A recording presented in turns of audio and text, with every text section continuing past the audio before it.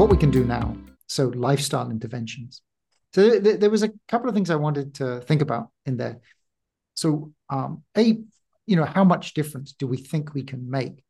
But the other thing is, so doctors have been saying move more, eat less for decades. But How do we get beyond that? Yeah. how do we get beyond that to something more Well, concrete where people actually yeah. implement? Yeah. So, I mean, I can't answer the question of how we modify people's behavior. That's something I'm very interested in, something I'm thinking a lot about, but I don't have an answer for you. Right. So, the one thing I will say is, first of all, you asked how much. I think that's going to be obviously individual dependent, right? So if you already move more, eat less, and we'll come back to that because I think it's obviously going to be it's more complicated than just that. But if you already live a relatively healthy lifestyle, how much can you get on top of that by further improving your lifestyle? That's a moving target. I think for the average American, and it also depends on how you want to define good health, right? If we take the sort of very simple definition of no existing disease and say, how long can we keep somebody at that no existing disease point before they get their first disease?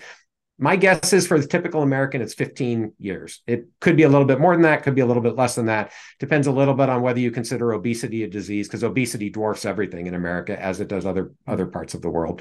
But my guess is it's about 15 years, certainly a decade. I've sort of taken to calling that the lost decade, the decade of 10 years of good quality life, at least, that most people could recover through primarily lifestyle changes. And I think that's probably the low end. I actually think it's more than that for most people. So anyways, that's kind of where I would peg it. So what does that mean? What do we mean when we say lifestyle changes? So you said, move more, eat less. That's a very that's nice in terms of simplicity. Obviously, it doesn't work in terms of getting to people to do it. I think one of the reasons it doesn't work is particularly the eat less part. At least in the United States, and I think this is true in many other developed countries as well. We are constantly bombarded with really good tasting, really high calorie, really, really bad food, right? Constantly. And oftentimes it's hidden how bad that food is for you. Like, it's not obvious to people who aren't reading the latest reports and keeping up with the nutrition world, or at least the popular science version of the nutrition world. It's not obvious to people what they're putting in their bodies. So I think, honestly, even though sometimes to people who are pretty well informed, we're like, well, everybody knows that. But I think that's not true. I think there are a lot of people who don't know what they're eating and what they're putting in their bodies and what the impact is, and particularly the impact of these highly processed foods that have been sort of engineered to change your brain chemistry in a way that wants to make you to eat more. So it's not only about eating less. I think probably more importantly is what you eat. And I think that's part of that's got to be part of the solution, is educating people on what they eat. Because I think for most people, if you take out a lot of the ultra processed foods, a lot of the foods that are very high in added sugars, that alone has a big impact on how much you eat for most people. So, and that's not easy, but I think it's a place to start. So I think that's got to be part of the solution, is getting people to eat a nutritious diet where you take out a lot of the stuff that is working against your ability to control what you eat, or how much you eat in particular. The exercise part, again, I think it's going to be somewhat individual. My personal belief is, particularly for people, I mean, I think this is probably true throughout all phases of life, but particularly 40s, 50s, 60s, and later. Whatever you need to do to build, to the extent you can build muscle mass, but to maintain muscle mass into old age is really important. And so that's going to have to involve some sort of resistance training. But I think there are a variety of ways you can do that. But this is, again, where the diet piece intersects with exercise. So it's not just about move, it's how you're moving. And I personally believe that activities to build or maintain muscle mass are very important and underappreciated, again, by the general population. I think people who are in this world are like, well, duh, yeah, that's obvious. People who aren't in this world don't necessarily know that. So that's another piece of the equation. But this is where the diet comes back into play, because your ability to build or maintain muscle mass is going to be impacted by what you're eating and how much you're eating.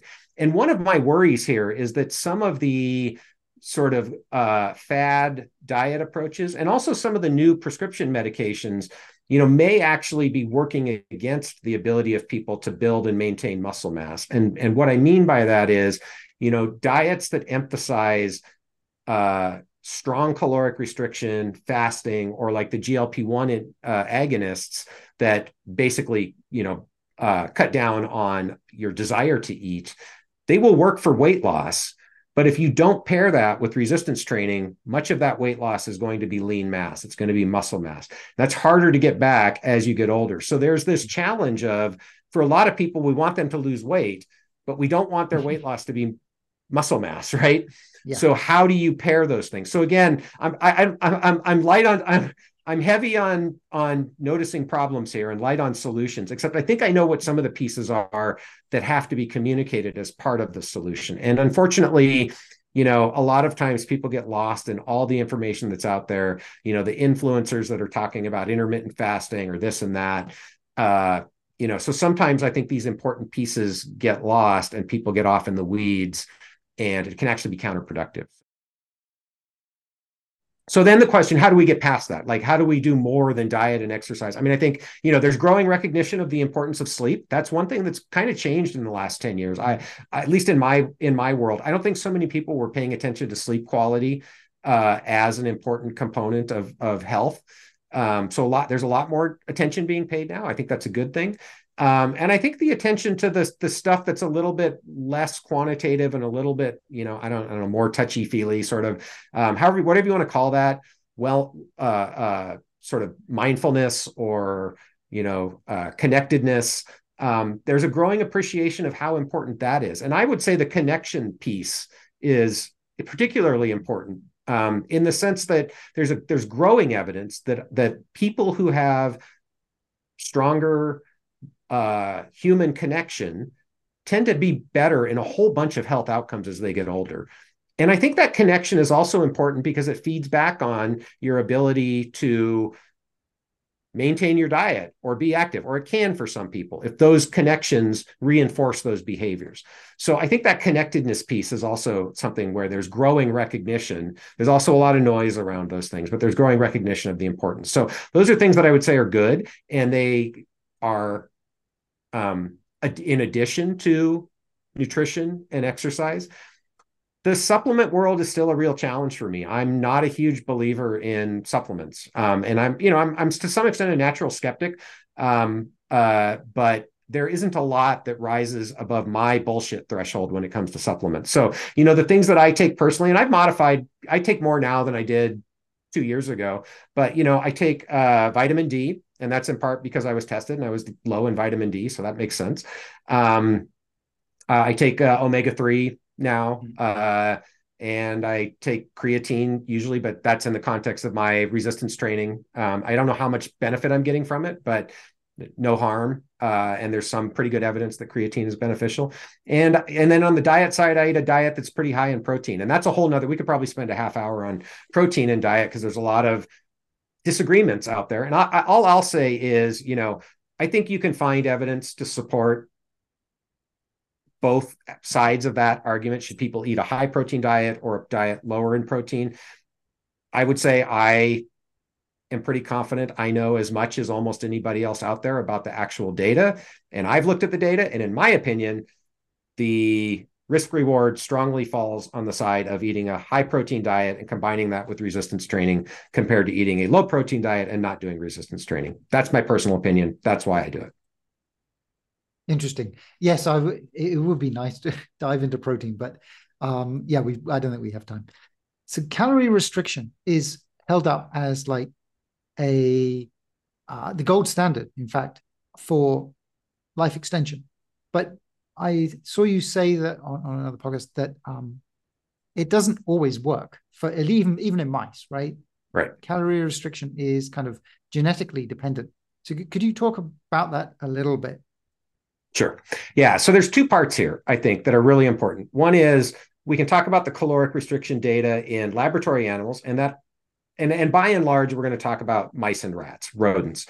But also, I think we need to recognize, I think caloric restriction is one of those places where humans are going to be very, very different than mice and rats. So there's a whole host of other considerations when we talk about caloric restriction. And I would put intermittent fasting, time restricted feeding, sort of all in that same bucket for now. There's a whole host of other complications that laboratory animals don't deal with when we're talking about these moderate to extreme dietary interventions like fasting and caloric restriction. And the things I'm talking about that humans are sort of uniquely susceptible to or that are different are the environment, which is very complex, all sorts of pathogens floating around out there that mice don't get exposed to.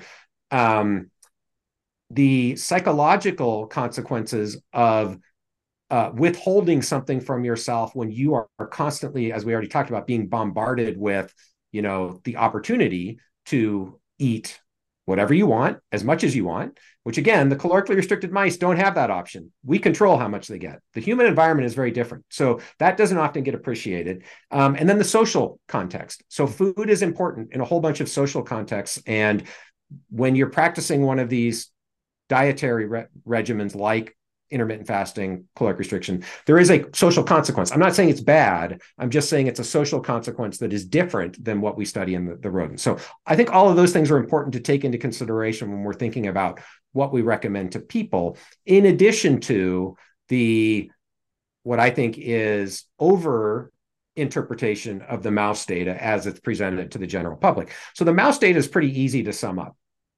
Caloric restriction in mice and rats is certainly the gold standard for a longevity. And what I mean by that is lifespan extending intervention in those organisms. The largest body of literature for experiments where lifespan has been extended is with caloric restriction. And the largest magnitude of effect, about 60%, is with caloric restriction. That's an experiment that was done in the 1980s by Rick Weindruck and Roy Walford. And again, I'm gonna go back to the point I was making before. We've known about caloric restriction since 1930s. The experiment I just alluded to was done in the 1980s. 1980s was 50 years ago, guys. Why can't we do better than caloric restriction in 50 years? And I think it's because people aren't looking. So that's to go back to that other point I was making about the million molecule challenge. Okay, so back to caloric restriction. So here's the thing that often, and I think that's a good reason to say caloric restriction is the gold standard. A couple of things that get misrepresented. One is intermittent fasting. Intermittent fasting without caloric restriction does basically nothing to lifespan in mice. Might be a tiny effect. So there's all these people who are out there talking about intermittent fasting, as this great thing. That might be true in people if you also calorically restrict. But if you intermittent fast and you don't calorically restrict, meaning you eat more on the days you're not fasting, there's zero evidence from the animal studies that will do anything to you for longevity, let alone data in people. So that's one thing that gets misrepresented. Same thing's true with time restricted feeding. But the other thing that doesn't get talked about is that at least in certain genetic backgrounds in mice, this is also true in the simpler organisms like flies and worms and yeast. In certain genetic backgrounds, caloric restriction doesn't increase lifespan, or in some cases, it actually shortens lifespan. And how frequently that happens is a little bit unclear because those studies just haven't been done that often. It probably depends on the amount of restriction. But at 40% restriction in mice, the one study that looked across, I think there were about 40 different genetic backgrounds, about 1/3 of the time, there was a statistically significant reduction in lifespan at 40% caloric restriction. Whereas the studies that are pointed to for lifespan extension have been in that 40% restriction range where you see lifespan extension in other strains. So, and I say that because if you were to go to 20% restriction, the distribution might look different. You're going to get a smaller positive effect in the strains that respond positively. I don't know if you'll get a negative effect in the strains that respond negatively. But I think the point here needs to be that individual genetic makeup is going to impact whether or not caloric restriction has a positive, neutral, or negative effect on longevity. And we know that from the animal studies, but that never gets talked about when people are recommending these kinds of things in humans. And I think it's important, right? I think it's important that people at least understand that if we are recommending people should do intermittent fasting or caloric restriction based on the mouse studies, there's about a 30% chance it might actually make you live shorter if we go on based on the mouse studies. And that just doesn't get talked about. So that, I think it's important that just to be honest about what the data actually show. So time restricted eating may not help you, but equally grazing all the time, like eating like 6 meals a day, or is Yeah. not a good idea either, right? Something in Well, between. I don't know. I mean, why do you say that? Here's where I would say we Okay, really have to yeah. look at the data. What's the data say? So and this is where I think it's easy sometimes in the nutrition world, particularly if you've got a favorite podcast that you listen to and your favorite podcaster says something, and you're like, oh yeah, that makes sense. And you're right. It kind of does make sense that grazing all day long might be bad. What's the actual data to support that grazing all day long is actually bad in the long run for a variety of different health metrics? This is where the epidemiological studies really get complicated. And this is where, like, again, we don't have time to talk through the protein question or the red meat question. Red meat's, boy, talk about a hot button issue for some people. So red meat's actually a really good one. I'll just use this as an example, right? I think the perception, and there's good reason to believe this, is in general, red meat is not good for you. In fact, it's bad for you if you eat too much of it. That's the general perception out there. And there's lots of epidemiology supporting that. The problem is almost all of those studies have failed to control for what else and how much the people eating high amounts of red meat are eating. So there have been at least one study that really looked at diet quality and then asked if we bin people by diet quality and we look at the effect of red meat in people who were eating an otherwise high quality diet, and I don't remember exactly how they defined it, but it's going to be something like low in processed foods and simple sugars, right? So people who were eating a high quality diet, there was no difference among the people who ate a lot of red meat versus people who ate no red meat. So context matters. And that's where these epidemiological studies, sometimes can be misinterpreted, overinterpreted, or the interpretation is true in a certain context, but may not be true in other contexts. And by the way, I don't want to imply that the case is closed on red meat. Like, I'm not saying that one study proves that you can go out and eat steak every day, which I would love to do, by the way. You can go out and eat steak every day as long as you're eating an otherwise high quality diet. I'm just saying that the case is not quite as clear cut as people make it out to be, that some of these things that become sort of, in the common sense bucket because we believe it to be true, they may not actually be true. And that's where I would put the time restricted feeding versus grazing thing. I think there are plausible reasons to say that, all things being equal, we don't have all the data yet, all things being equal, probably not a good idea to have a really high sugar food right before you go to bed. Why? Well, that's going to keep your blood sugar high throughout the night. It's probably going to impact your sleep quality. So I think there's reasons to believe that's probably true. But has anybody ever done the definitive study to prove it? Probably not. So, do we know that it's true? I don't know. Interesting. Yes. Thank you. Yeah, I should have made it a Sure. question rather than a statement.